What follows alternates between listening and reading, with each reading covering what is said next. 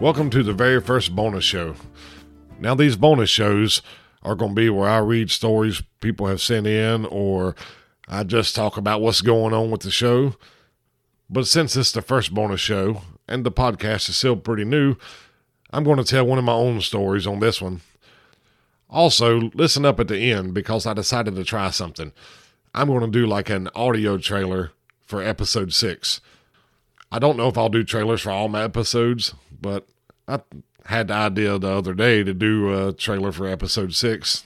So we'll give it a try.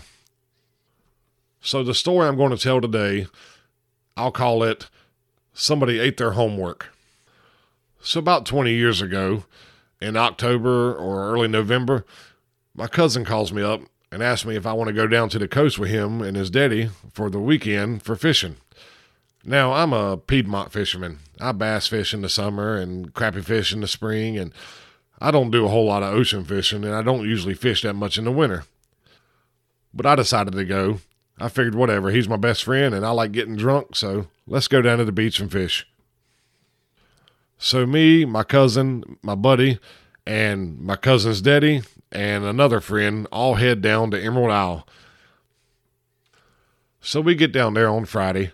And like I said, I don't do too much ocean fishing, but on that Friday, I actually caught a stingray. Now, this stingray, I fought this fish for about 10 minutes, and I'm used to catfishing up here, so I thought it was going to be a humongous fish. By the time I got him in, I thought I had a great white shark on there, but it was actually a little stingray, probably wasn't 18 inches wide. The next day, we decided to split up. So me and my cousin and my buddy, we were going to go find a place to fish, and my uncle, my cousin's daddy, him and his friend were going to go look for a place to fish. And if any one of us found a good spot, we'd call the other one. Well, we rode around pretty much all day and really didn't find much. We did discover a Marine College campus down there. I'll just call it a Marine College campus. But we drive in, and there's a humongous sign that says no fishing. But we rode around the parking lot anyway, and then we rode on. Well, that night, my uncle, he comes in with a whole bucket of oysters, and he loves oysters. I don't like oysters. Him and his friend love them. So we ask him, where did you get the oysters? And he describes where he caught them at, and our jaw dropped. So we tried to tell him, you can't fish over there. But he disagreed, and he thought we were talking about a different place. So we argued a little bit, but I said, look, when we leave tomorrow, we'll show you the sign that says you're not allowed to fish. He was still insistent that we were talking about two different places.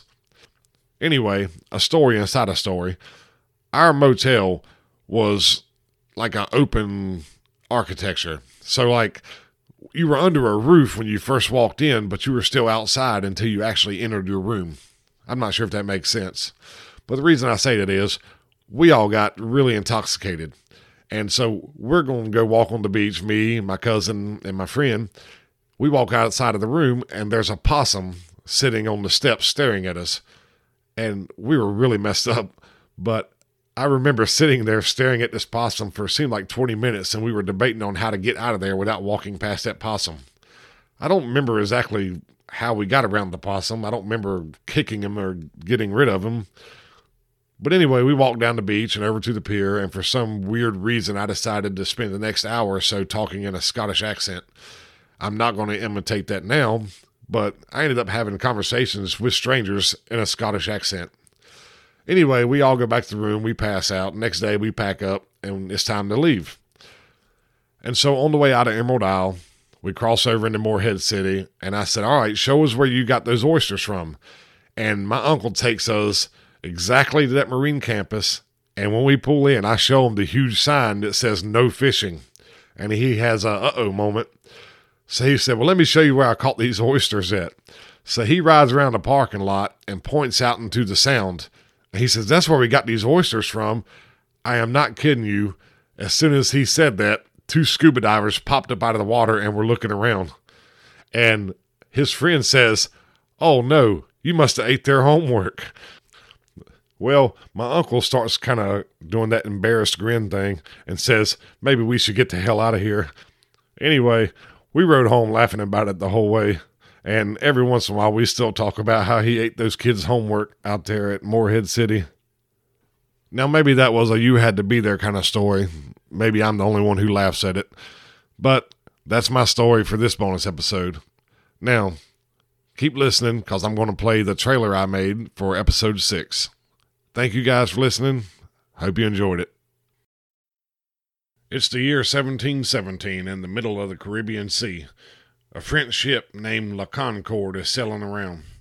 On board, the sailors are yelling back and forth because when you're on a ship, you have to yell everything. That's the rules of the sea. "Hey you," the captain yells to a sailor in French.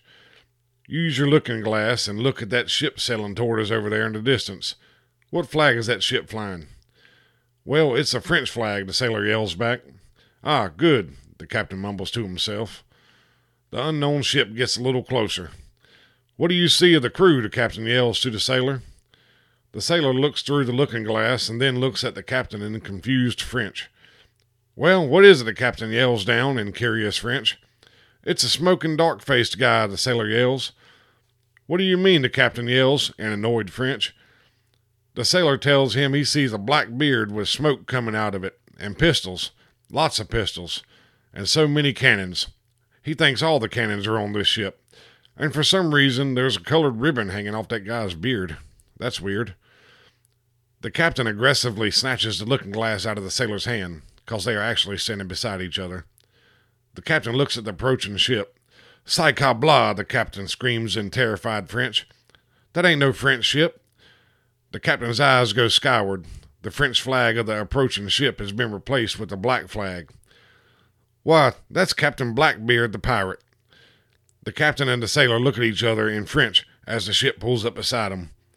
Captain Edward Teach jumps onto the deck and tips his hat as he draws his scabbard. Coming soon on episode 6.